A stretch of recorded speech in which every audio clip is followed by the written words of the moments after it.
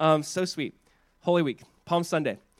This is the day Jesus comes from the Mount of Olives, riding on that donkey, and they're crying out, Hosanna, save now, save us.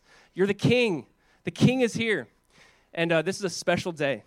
This is a day where, for me, I obviously wore my Palm Sunday shirt, if you can't tell. My wife made fun of me. She's like, you're so thematic. I'm like, I have to. It's Palm Sunday. I love it. I don't care. I've done this every year. I'm going to show you. This is my rock that I took from the Mount of Olives back in 2000, I think it was 12. This is the rock I got from the Mount of Olives. Do you see what looks like a little Pac-Man, right?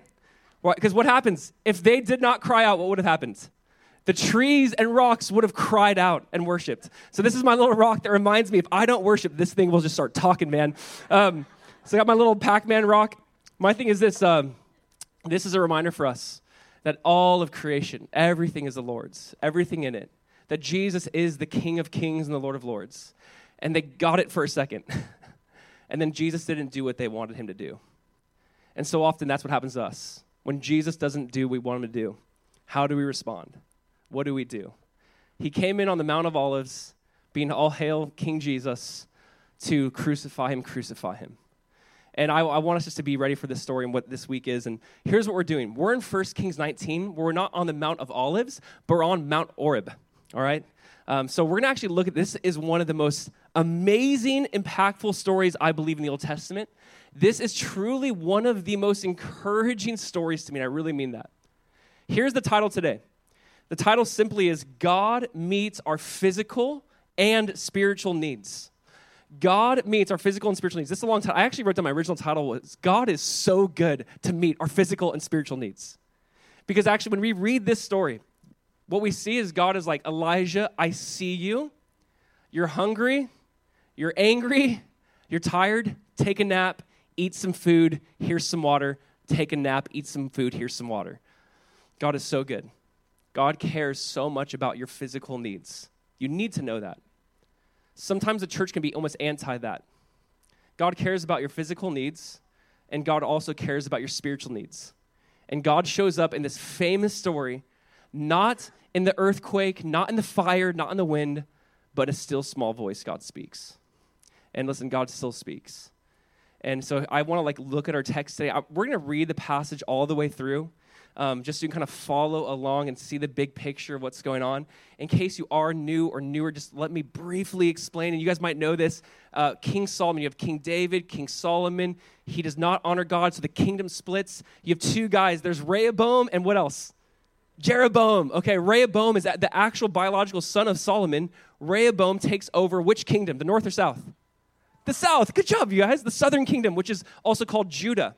So he has the temple. He has the priests. It's Judah, the Benjamites, some of the Levites, but that's basically the southern kingdom. That's where Rehoboam is. Then you have the northern kingdom, and that's called Israel. Now, it always confuses me because you're like, isn't all of it Israel? Yes. But at that point in time, it's referred to as Israel. It's the 10 tribes in the north, and you have Jeroboam leading that. Now, from that point on, you're going to see it move quickly through a lot of different kings. And as we kind of walk through 1 Kings and 2 Kings next, you're going to see it kind of speeds through some of the kings a lot faster than others. Sometimes they'll slow down and focus on the prophets and what they're saying to the kings. And I really do want this to be helpful for you guys, because as a kid reading the Old Testament, I'm like, what prophet went where to who? What did he do? What did he say? Why to them? So here's the idea. There's two kingdoms. You have the north, Israel, the south, Judah. And you have the north, never once did they have a good king. It's sad. And yet, you'll see God be gracious, even to the north, even to the northern kingdom. God is still so good to them. In the southern kingdom, you have about 5 good kings. A couple of kings are mixed, but you see also prophets go to them. So we're looking at right now in 1 Kings 19, Elijah, who is primarily a prophet to King Ahab in the north. Ahab seems to be the most wicked king up until this point. The most wicked king who basically, because of his wife, institutes worship to the different Baals, the different gods of their land. And now it's a part of their culture and DNA. The north is worshiping them. If you remember in chapter 18, there's a showdown between Elijah and the prophets. Elijah wins. Fire comes down from heaven. They're like, okay, he's God. The people respond briefly, he's God. The Lord, he is God, but they don't really believe it. You're going to see basically, as we saw last week, prayer. Pastor Brian did such a good job walking through that text. And we looked at prayer, the power of prayer. He's praying for rain. But there's a drought. He's praying. He looks up. He's praying. He looks up. God responds to the prayer. Here's why I bring all this up. Elijah just had amazing victory. Victory after fire from heaven. There's rain after 3.5 years. And now here's this woman, Jezebel, who's like, I'm going to kill you, Elijah. And Elijah's like, God, kill me now. I hate my life. And Elijah basically goes to this weird, depressed moment. And God is so good, not to condemn him in his lack of faith, but to meet him where he's at. So that's why I love this text, 1 Kings 19. You guys ready to read it? Can we read it? 1 Kings 19, verse 1. Let's just read it all the way through, and then we'll pray. Verse 1 through 18. So 1 Kings chapter 19, verse 1. It says, Ahab told Jezebel all that Elijah had done, and how he had killed all the prophets with the sword. Then Jezebel sent a messenger to Elijah, saying, so may the gods do to me and more also, if I do not make your life as the life of one of them by this time tomorrow. Then Elijah, was afraid, and he arose and ran for his life and came to Beersheba, which belongs to Judah, and left his servant there. It's almost like he's quitting the ministry. I'm leaving my servant. I'm done. Verse 4. But he himself went a day's journey into the wilderness and came and sat down under a broom tree. And he asked that he might die, saying, it is enough. Now, O Lord, take away my life, for I am no better than my fathers. And he lay down and slept under a broom tree. And behold, an angel touched him and said to him, arise and eat. And he looked, and behold, there was at his head a cake baked on hot stones and a jar of water. And he ate and drank and lay down again. And the angel of the Lord came again a second time and touched him and said, arise and eat, for the journey is too great for you. And he arose and ate and drank and went in the strength of that food 40 days and 40 nights to Oreb, the mountain of God. This is also Mount Sinai, and I can't wait to get into that. Verse 9, so 40 days go by. He came to a cave at Mount Sinai and lodged in it. And behold, the word of the Lord came to him and said to him, what are you doing here, Elijah? He said, I have been very jealous for the Lord, the God of hosts, for the people of Israel have forsaken your covenant, thrown down your altars, and killed your prophets with the sword, and I, even I only, am left. And they seek my life to take it away. And he said, go out. God said, go out and stand on the mount before the Lord. And behold, the Lord passed by. And a great and strong wind tore the mountains, and broke it in pieces, the rocks before the Lord. But the Lord was not in the wind. And after the wind, an earthquake. But the Lord was not in the earthquake. And after the earthquake, a fire. But the Lord was not in the fire.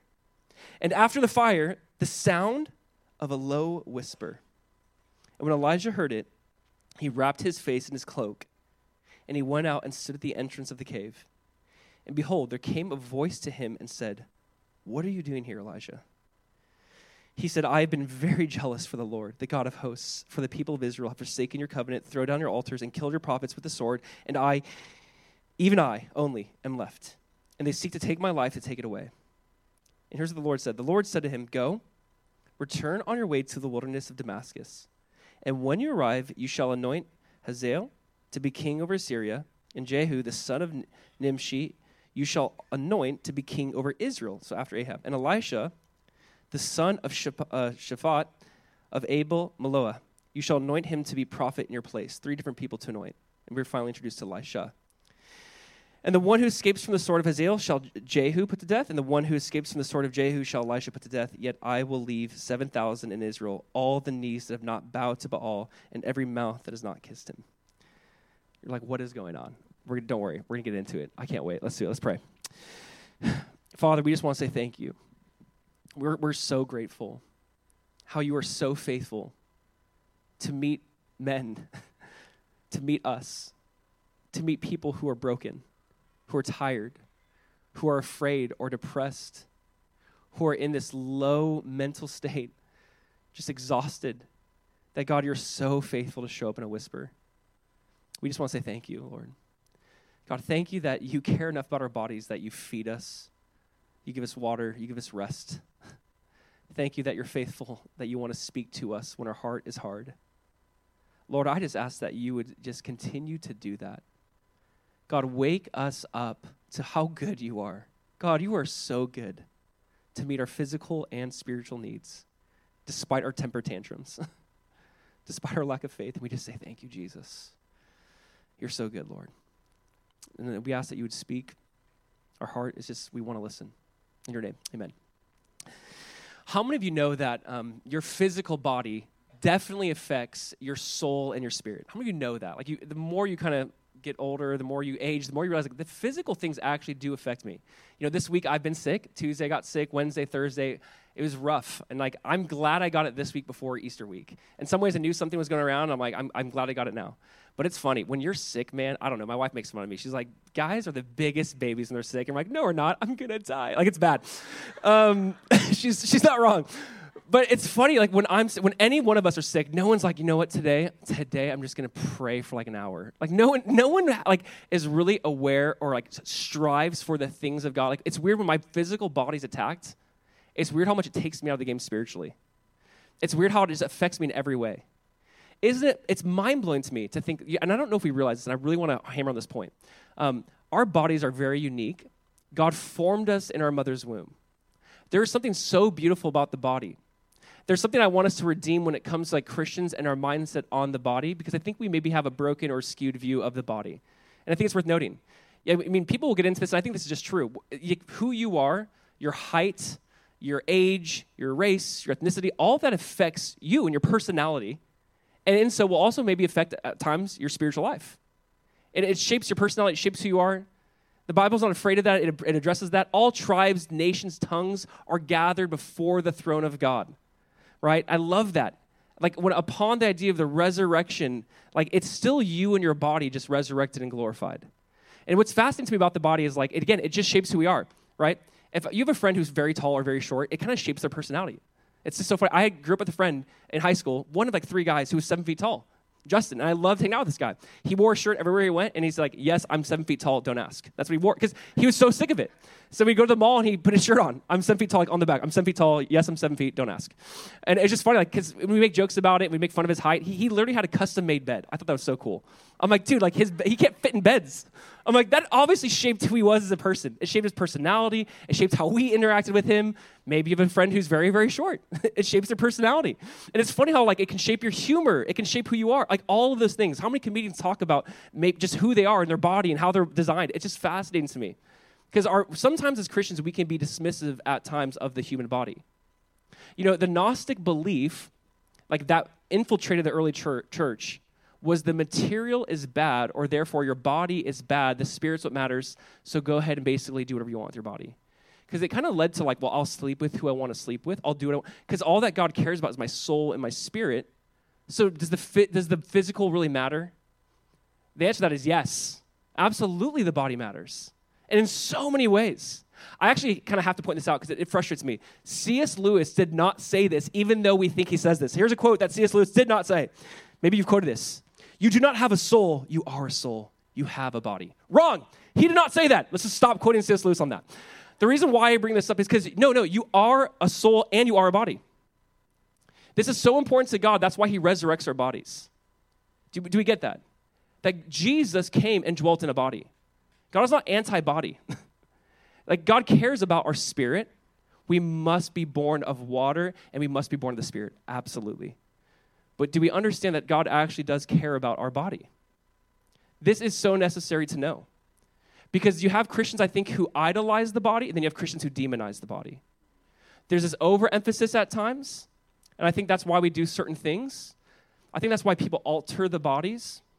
They change it, whether in their mind it's for better in some way, or maybe they starve the body.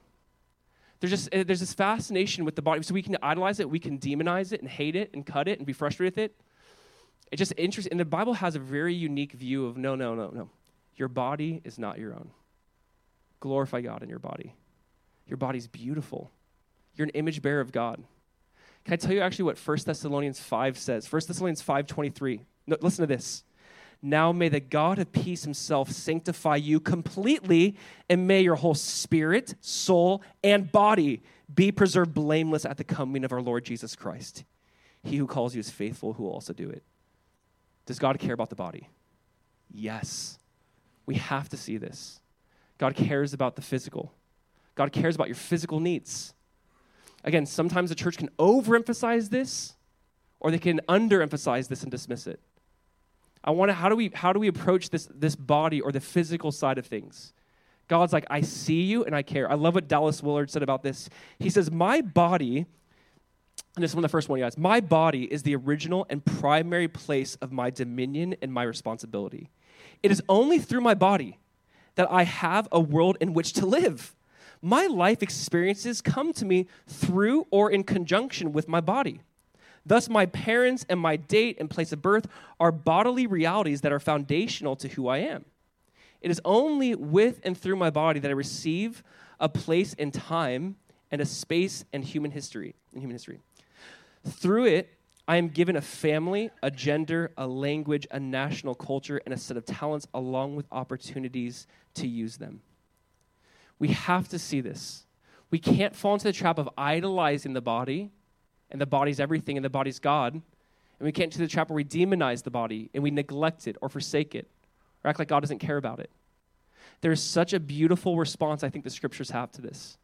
There's one author I really enjoy. Her name's Ruth Haley Barton. She said, this spiritual discipline of honoring the body helps us find our way between the excesses of a culture that glorifies and objectifies the body and the excesses of Christian tradition that have often denigrated and ignored the body.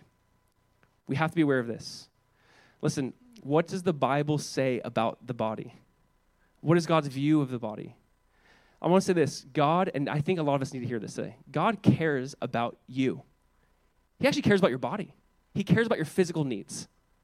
We'll get into some more verses, more scripture on this, but I have 2 points today that I want us to walk through, and it's verse 1 through 8, verse 9 through 18. So here's the first point. God cares about your body, so rest up. Number 2 is God cares about your spirit, so listen up. All right? God cares about your body. Rest up. Man, that's a command over and over again. It's good to rest. God cares about your spirit, so we need to listen. You guys with me? So the first point, let's kind of break this down. This is unbelievable. What was just happening with Elijah? Elijah was just on a different mount, Mount Carmel, right? Battling the prophets of Baal, 450 of them. I brought this up, but I just think this is fascinating. They are doing what to their body? They're cutting their body. Blood is pouring out. God, you must hear us and listen to us. They're really hurting themselves. They're hurting their body. Elijah doesn't have to do that to himself. In fact, Elisha, he has an amazing victory. He prays and God answers the prayer. You know, so much so that Ahab, the king of the north, goes to his wife and says, hey, honey, Jezebel, the one who introduced all these pagan gods to them. Honey, like Elijah's God is God. He won. He called down fire from heaven. And she's like, I'm going to do to him what he did to my prophets. Like, we're going to get him. Elijah hears this and immediately says he ran for his life. Now that is, I love this text because from last week we read in James 5 that Elijah was a man like us. And it's funny because I'm like, Elijah, you just called down fire from heaven. You pray and end a 3-year plus drought.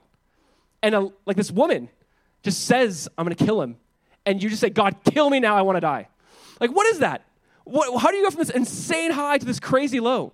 Like, you know God has been so good and so faithful. How are we so quick to forget? Like, your God just answered your prayer in so many ways. And he runs for his life. And we have to point this out. He goes, he sleeps under a tree. This angel wakes him up. He's like, I got this amazing cake made for you. This jar of water. It's probably pure, I don't know, perfectly whatever number water. It's amazing. Wakes him up, he eats, he goes back to sleep. He wakes up, he eats, drinks, goes back to sleep. You know what I love? The angel wasn't like, what are you doing, Elijah? You're a joke. You need to be praying right now. You need to be like fasting. How dare you? I think Christians we're way more heavy-handed with each other sometimes than God or angels are with us. Like, think about this. I've seen Christians go through like low, depressive kind of states, and I've seen Christians who I love dearly go, you're just lacking faith. Your prayer life is just awful. And it's weird. It's usually some sort of question on them and their character. Can I tell you? Maybe the best advice is like, hey, you should go home and take a nap. Can I tell you, maybe this is a good Bible study. Can I tell you, maybe you just need to go home and take a nap, all right? You can tell your wife, hey, honey, it's biblical, okay? Like, I'll do this. There is something so beautiful about this. I actually do think that we see this beautiful sense of God's like, I care about your physical needs. Like, God's like, it's okay. Sleep, eat, drink, repeat. It's amazing. We need to see that we serve a God who understands that we are human, that we are It says in the Psalms, but dust. Not but dust, but we are but dust. So I don't know why my mind went to that. I couldn't say it without thinking it. But he knows that we are just dust. Leave me alone, all right? He understands that I am, right? Here's what I want us to see. God's like, I get you. I get you. I know your frame. I know you're human. I know you get sleepy and tired and hungry. I get that. I truly think this is so important to the Christian life. Because I actually really want you to hear this. Do you know that God cares about your body and God cares about your physical needs? He just says, arise and eat. I love what one author said. She said, the Christian practice of honoring the body is born of the confidence that our bodies are made in the image of God's own goodness. As the place where the divine presence dwells, our bodies are worthy of care and blessing. It is through our bodies that we participate in God's activity in the world. Do you understand? Like, that God's like, I use your body to participate, to reach the world. Like, so take care of your body. There's a side of this that is, I do think the enemy wants us to do certain things that will bring harm to our body, right? And that could be so many different things. That could be through the lack of self-care, the lack of sleep, how you eat, your diet. That could be through so many different things. I don't know if we actually get to sometimes this, of, like, God cares about your body and what you do with it. This is so necessary and so, God, listen, I'm trying to write it, God gives attention to Elijah's physical condition. I just love that. God's like, Elijah, I see you, man. You're basically saying, you want to die, take my life, just rest and eat some food. I love it because in some ways I can't not read this as like a parent. I just feel like this is how I am with my toddler. Like, you grumpy? Oh, you want a nap and some food? Here you go. Like, I just sometimes see it that way, but like, I'm like, God, you're so good. Like, I need that sometimes. I love what Vance Havner said, like a goat. He said this, if you do not come apart and rest, you will come apart. It's just true. If you don't take that time. I was talking about this with a friend recently, and this is kind of different, but we're talking about how in the church a lot of times sabbaticals are used for pastors as a disciplinary thing. Hey, things are off in your life, you need to take a sabbatical. We're out bringing this up of like, what if we actually use it in a positive way? Whether things are going great or things are going terribly, the idea just like you have maybe a weekly Sabbath or you have monthly rhythms or yearly rhythms, what if you had 7-year rhythms? And we were trying to talk about this just in like a positive light. What if it wasn't in response to like a negative thing? What if it's just like, no, there's certain rhythms in life. You need weekly rhythms, daily rhythms, monthly rhythms, yearly, like you need certain rhythms in your life. God cares about you. God cares about your physical condition. I love this because it says in Psalm 127, the author writes, he gives his beloved rest or actually sleep. Isn't that so cool? It's like he gives his beloved sleep. There's certain things about the Bible that I don't know if we, like we'll meditate and focus on a lot of verses that but like there's verses like this, I'm like, wow, Lord, you actually care about sleep. Like, do we get that? God is like so good. That's like, I get it. You are human. You need rest. I love you. I want to give you sleep. I want to give you rest. This is just so needed. Paul said it this way, right? 1 Timothy 4. He says, for bodily exercise profits a little, but godliness is profitable for all things. The goal, you guys, the goal is godliness. Sometimes bodily exercise can help you. Because it is true. I know this for me. When I eat terribly, when I don't sleep, I don't normally want to pray or spend time with the Lord. Like, it's weird. Obviously, those things affect me. And it's weird how, like, we got to actually be aware of this. We got to be aware of how our body plays into our soul and our spirit in our daily life with God. And I really hope you're following this because there's not a lot of maybe talks or emphasis on this, but we see this so clearly. Listen, the goal is godliness, and sometimes physical care is a way to meet spiritual needs. Yes? Amen? Paul said it another way. He says, so whether you eat or drink or whatever you do, do all to the glory of God. Eating, drinking, Elijah, eat, drink. This will lead to my glory. You need your strength. You're about to fast for 40 days. So it's not just an indulgence idea. You're about to go through it. So take the proper care leading up to this. Again, this idea, many times physical care is a way to meet spiritual needs.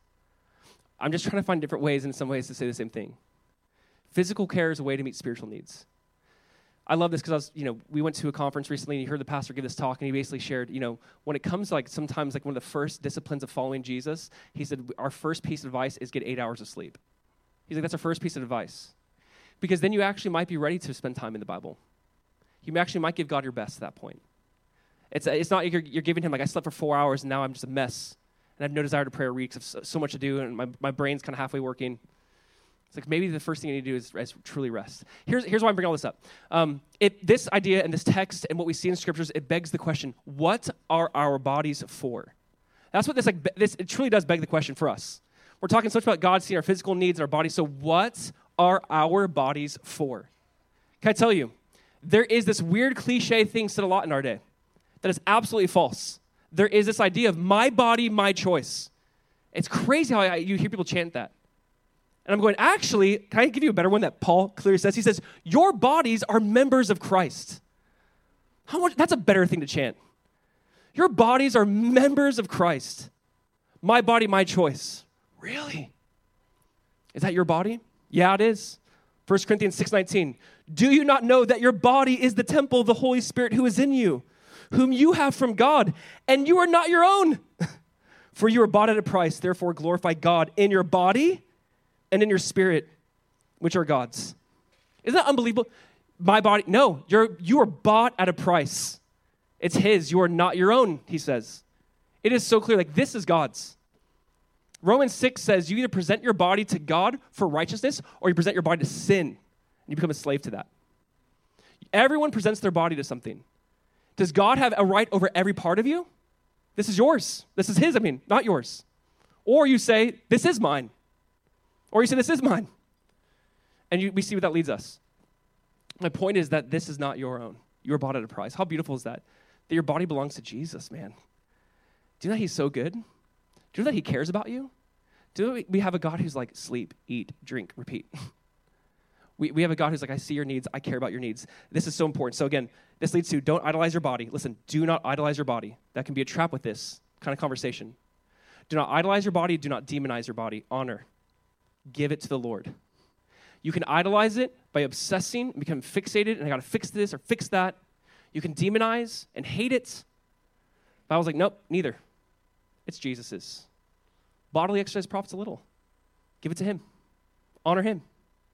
There's something so beautiful about this. If we could actually have a right and healthy perspective of the body. Paul said it this way, and I want to just be really, this is so beautiful. You're like, so what do we do with our bodies? Is it our body? No. But it's his body. But here's what Paul says. I appeal to you, therefore, brothers, by the mercies of God, to what? To present your bodies as a living sacrifice, holy and acceptable to God, which is your spiritual worship. I want you to hear this.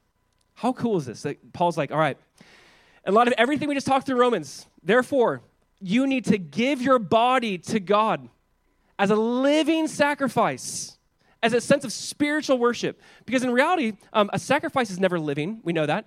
Sacrifice is always dead. But the idea is like, no, God, here's my body. I'm alive to you. I'm alive to you. What do you want to do? Here I am. Send me. My hands, my feet, my ears. It's funny. I probably brought this up before, but I do love this. It's fun. Like my daughter who's 4, or now my son who's like 10 months, like they're still little enough where like I'll hold them. And many times at night, I will like pray over them, obviously. And I'll get to like rub his little ears and just pray over his ears. Rub his lips and pray over his lips. Rub his hands and pray over his hands. And just usually something like, Jesus, let my son or let my daughter, let her hear from you. Let her obey you. Let her just follow you. Let her trust in you. Let her take in your work as faith comes by hearing and by hearing the word. Or like praying over the lips. Lord, use their lips to speak life and truth. God, use their hands to serve you. Use their feet. Send them. How beautiful are the feet of those who preach the gospel. There's such this beautiful emphasis of the body being a part of worship. My point is like don't disassociate, okay, my spirit and my body. God's like, no, I'm going to resurrect. I want your body, soul, and spirit to be complete, blameless at the coming of the Lord Jesus. God cares about your body. Yes? Amen? Do we do whatever we want with it? No, we say, Lord, what do you want to do with it? It's not mine. This is a beautiful gift. What do you want me to do with it? We got to change what we're saying. We can't chant the chants of this world. My body belongs to Christ. My body was bought at a price. The Holy Spirit dwells in me. This is where God meets with you. Again, one more quote from Ruth Haley Barton. Where is it? I'm not going to find it, so I'm just going to skip it. Here's the idea. She basically said in a unique way, God meets with us in our body. And so therefore, we need to, it's up there. You guys read it out loud to me then. Because I'm not finding it. Thanks. I'm glad that they found it. There's this idea, though, just saying, Lord, this body, it's yours, and this is where you meet me. So I want to honor it. I want to live for you with it. This is not mine. It's not what I want to do. It's yours, Lord. So here's the thing. The body is the platform to meet God. Do we understand that? Think about this. The body's the platform to meet God. If the Holy Spirit dwells in us, this is the platform on which we meet with God. This is why it might be strange to some, but and you guys know this, right? Body language matters. We know that. Like, body language does matter. If you're talking to your spouse, and they're like, why are you looking at me like that? You're like, what do you mean I'm not looking at you wrong? It's weird how body language matters. It communicates something, right? I'm not going to get into it, but we had a friend one time give us a book on, like, change your body language. We're like, oh, okay.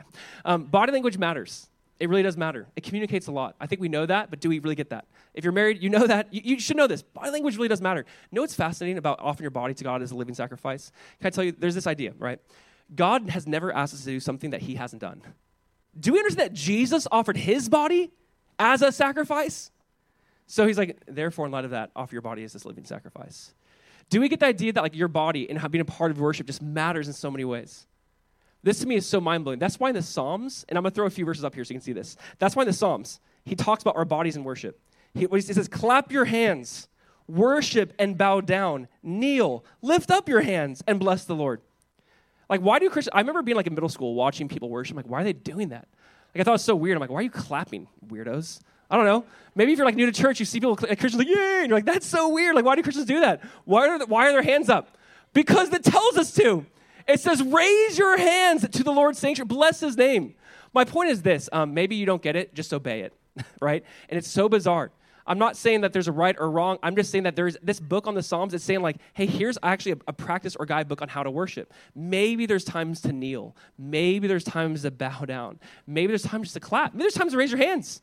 My point is this, like, this, I don't want this to be a church where people come in and everyone's like hands in their pocket. If your hands in your pocket once in a while, no judgment here. I'm not going to judge you for that. My point is, it's okay to move. It's okay to bow and kneel and stand and clap and shout. All these body words. It's just fascinating to me how God's like, I care about your body language matters to God. Saying, I surrender. I surrender, Lord. You're high above. I'm here on earth. Raise your hands to his holy sanctuary. There's just something about, like, God's like, your body language matters. Your body's a living sacrifice. Offered up. This is why I believe Paul writes this in 1 Corinthians 9. He says, what? But I discipline my body and bring it into subjection, lest when I have preached to others, I myself should not become disqualified. It's terrifying, first of all. He's saying, I want to make sure my actions and my lifestyle is backing up what I'm preaching, backing up my words. It's very humbling for me. It's humbling for you. Anyone who says, I want to preach the gospel of Jesus, the good news of Jesus, Paul's like, you know what I have to do? I have to discipline my body because my body wants to do something else. My body maybe wants to sleep in. My body doesn't want to fast. My body doesn't want to pray. My body doesn't want to get on its knees. It's like, that's why you discipline it. You're basically saying, I know your body's crying out to do all the opposite. Your body's saying, no, you don't need to pray and get on your knees or bow down. You don't need to do that. That's for someone back in the day, not for you. No. Like, it goes, that's why you discipline. He's like, I discipline my body and bring it to subjection. That's why sometimes doing those postures are like, you know, I'm going to be on my face alone in my room. I'm going to be on my knees alone in my room. Because there's something about bringing your body, that's why I'm going to fast today, or that's why I'm going to do that. Like, there's something about saying, no, body, you say to do this, but you don't control me, I control you. Hey, body, you want that? Too bad. Body's crying out for some sexual experience. Too bad, body. Like, you don't control me. I'm not a slave to you. That's the idea of, like, our body. I discipline I bring it. You know, it's funny because it takes practice, right? It's just so funny to me because I'm watching my son go through it. Whenever you're learning something new or new sport, you just look like a weird little deer that's been born, like, trying to walk and looks so goofy. Like, if you ever try to, like, do anything new, you just feel like a dork. I don't know. I want to learn new things right now, but I don't want to be, like, in my 30s looking like I'm 6 years old again, right? So I'm like, I want to learn new things, but then I try something new, and I'm like, if you videotape this, I'm so embarrassed. I try, like, a golf swing, and I'm like, I look ridiculous. Like, it's terrible. Like, I want to try new things, right? So it's funny. I think about this, though, growing up. Like, okay, for me, you guys know this, but basketball's my thing. So for hours and hours and hours, my body tried to do one thing, and I'd be like, stop it, you're awkward. And then you have to basically, like, focus and force your body to learn a certain move or learn this repetition over and over and over again. And the first few times, you look so dorky and so clumsy, and you're tripping over your own feet, and you're falling over. But that's why it does take practice. And eventually, you're like, oh, it looks so beautiful. You guys saw the FAU game and that pull-up jump shot mid-range. Oh, my goodness, it's so beautiful. But it's so beautiful. It's like pull-up, swish. It's unbelievable. But I'm like, oh, my gosh, he did that tens of thousands of times, guaranteed. Where it looked beautiful. It was amazing. The point of that is saying, spiritually speaking, it might be uncomfortable, When you're telling your body to do something, it might be awkward. It might take you a while. It's okay. That's part of the spiritual journey. Maybe you're like, I don't want to fast. I don't want to raise my hands. I don't want to bow down before God. Do it. You might have those same thoughts like you did when you were a kid. This doesn't feel right. It feels uncomfortable. It's okay. I discipline my body, Paul says. I bring it into subjection. It doesn't tell me what to do. I tell it what to do. Are you guys following me on that? Can I tell you, it's not like God cares about your body, therefore do whatever you want. It's God cares about your body, therefore offer it up to him as a living sacrifice. God cares about your body, therefore rest. I love that. We're invited into that. So can we see, first of all, with Elijah, God is not giving him this pep talk. God is not lecturing him. The angel's not lecturing him. And how dare you, you man of little faith. He's just like, hey, here's some food. Go back to sleep. Here's some water. Get ready. You got a journey ahead of you. Now, obviously, God's like, I care about your spiritual needs, Elijah. You basically just said, kill me, take me out of the ministry. Okay, so let's talk about that. Listen up. So let's go to number 2. Number 2 is this. God cares about your spirit, so listen up. I have to point this out. You guys stay with me because this is so powerful what he does. In verse 8, it says, Elijah rose, ate and drank, and went in strength of that food 40 days and 40 nights to Horeb, the mountain of God. Okay, this is fascinating to me, and man, it's been like a while. This is like in the back of my memory. It was so fun to restudy this week and be like, yes, Lord, that's so cool how you do that. Mount Horeb is Mount Sinai. He's on a 40-day journey from where he was. He's fasting. He's not eating. 40 days on Mount Sinai, about to experience God. Who does that remind you of? Moses. Guys, he's reenacting Moses. He's reenacting Exodus 32 and 33. He's reenacting Moses. God, show me your glory. And God passes by. This is literally the same Hebrew word. For God passed, it says the Lord passed by on Mount Sinai. This is fascinating to me. You have Moses, who's kind of over the law. You have Elijah, who's over the prophets. Moses and Elijah. You have Mount Sinai. God gives his commandments. God shows Moses his glory. Here's what Elijah knows. I'm scared. I'm afraid. I'm about to die. God, take my life. God's like, you have a journey. You're going to be fasting. You're going to be fasting on Mount Sinai, and you're going to experience my glory, but it's going to be different than with Moses. And here's what he knows. He's going to something he's familiar with in this time of fear, in this time of depression. Listen, let me just encourage you. When you're kind of like distressed or overwhelmed or like frustrated, go to what you know. Here's what he knows. God, you showed up to Moses on Mount Sinai fasting 40 days and 40 nights. Do that with me. So the Lord shows him. He brings him to Mount Horeb, which is also Mount Sinai. He's fasting 40 days and 40 nights. And God appeared to Elijah with fire and quaking, but with Elijah's a still small voice. I want us to see this because this really is interesting. The primary ways in which we see God show up a lot of times in the Old Testament is fire very clearly. It's over and over again with Abraham, with Moses. God appears in pillars of fire. Just fire is how God makes himself known many times. With Job, if you remember that at the end of Job, God appeared to Job in this mighty, powerful rushing wind. There's like powerful hurricane type of wind. Same thing kind of with the disciples actually in Acts 2 in the upper room. It's like wind, this power. Then you also see the quaking. On Mount Sinai, it was like shaking, earthquakes, lightning, thunder, quaking, everything's shaking. It's so interesting, right? That it says these examples. It's like God showed up with just powerful wind, but the Lord was not in the wind. Like God showed up with quaking, but the Lord was not in the quaking. God showed up with fire, but the Lord was not in the fire. Basically, how God has met with different people before, he's not going to be with you this way. God's like, I can do it differently. I need you to see this, so stay with me. Why does God kind of show him when I first read this, I'm like, that's just cool, to show him like the power of the force. Again, if this was on video, I can't even imagine this. Like he's on Mount Sinai, if we could see on video like fire and shaking and powerful gusts of wind, like all of that, and like, but the Lord's not in it, the Lord's not in it, the Lord's not in it.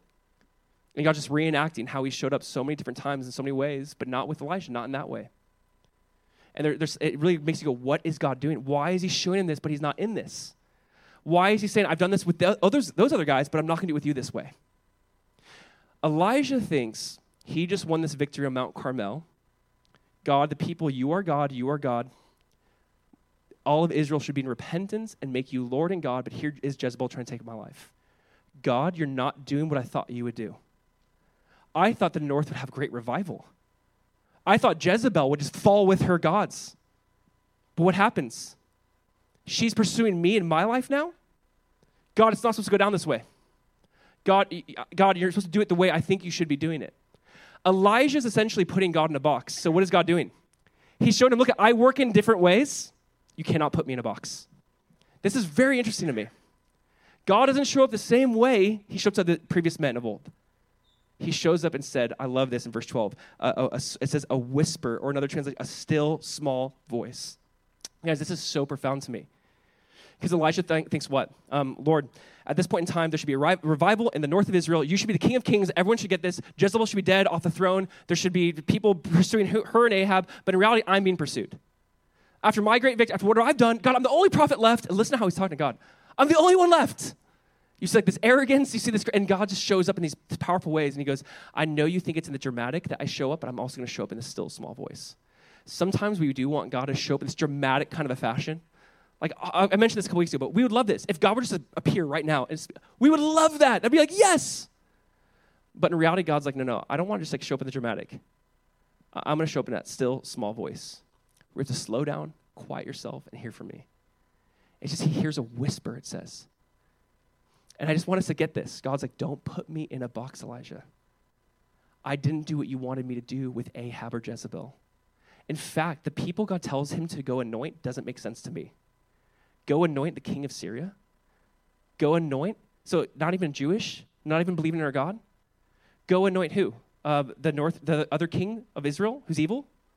Go anoint my replacement? This is fascinating to me. God's like, you want out? I'm going to give you an out. I'm going to anoint you the guy who's going to take over. Now, Elijah will still be used, but we're going to see in 2 Kings 2, we're going to see Elisha take on and have double the power and double the authority. But the whole point is God's like, I've done things the way you did not expect me to do them. I'm going to do things the way you don't expect me to do them. I'm God. Do not put me in a box. You thought I should show up this way and take down Ahab and Jezebel? You thought I should show up in the fire? You thought I should show up in the wind, in the earthquake? Don't put me in a box. I love what Elizabeth Elliot said, the famous missionary. She says, God is God. If he is God, he is worthy of my worship and my service. I will find rest nowhere but in his will. And that will is infinitely, immeasurably, unspeakably beyond my largest notions of what he is up to. Do we get that? God is God. Why do we do this so often in our faith? God, if you're going to do it, you're going to do it this way. Because you would never have me anoint a Gentile pagan. You would never let her continue to be on the throne. No, God, if you're going to do it, you're going to do it the way I want you to do it. And God's like, no, I can work in ways that you do not understand. I'm God. Don't put me in a box. Know what's so crazy about all this too, when God showed up in a whisper? This is just another form of grace. It's not the fire. It's not judgment. It's not the quaking. It's not where, remember, no one or no animal could be on Mount Sinai with Moses. Not all that fear around this. There's just a still small voice. I want you to see this. When God whispers, that is the idea of just grace. God's like, I love you. I'm just speaking. Can you just slow down, be quiet, and listen? What if I were to tell you that God still does speak, but it's probably not in the way you want him to? What if I were to tell you that God still shows up, but it's probably not how you want him to? I would love the dramatic.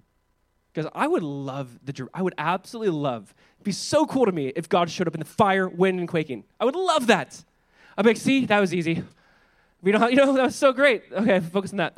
But he shows up in a still, small voice. And you have to be very quiet. And you have to have an open ear to hear.